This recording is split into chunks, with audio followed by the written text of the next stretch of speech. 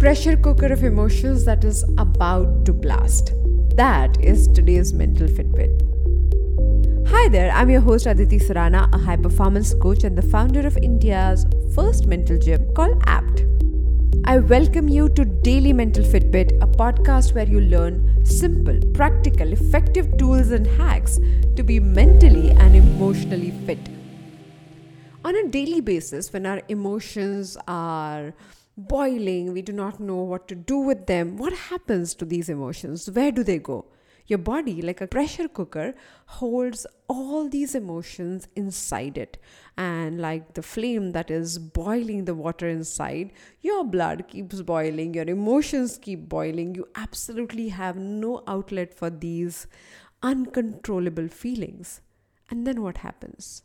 You just try to push them and you believe one day they would disappear.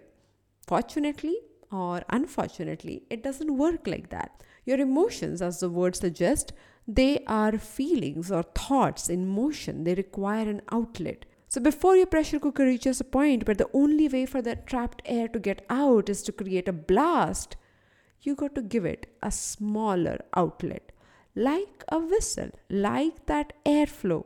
And when it comes to emotion, the whistle that you can use on a daily basis as a tool is handwritten journaling.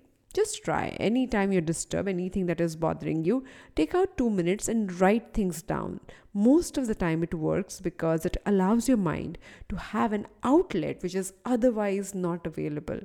And when you give it an outlet, when you let all these thoughts come out on the paper physically, you feel slightly distant from what is happening.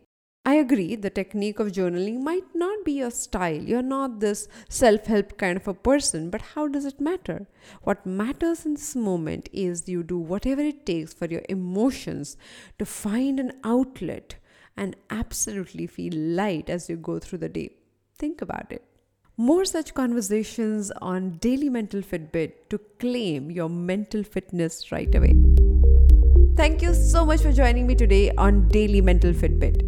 If you think this episode has left an impact, then please take a moment to rate and review this show on Spotify and Apple Podcasts. It will help other people to discover us. I'll see you tomorrow with one more episode.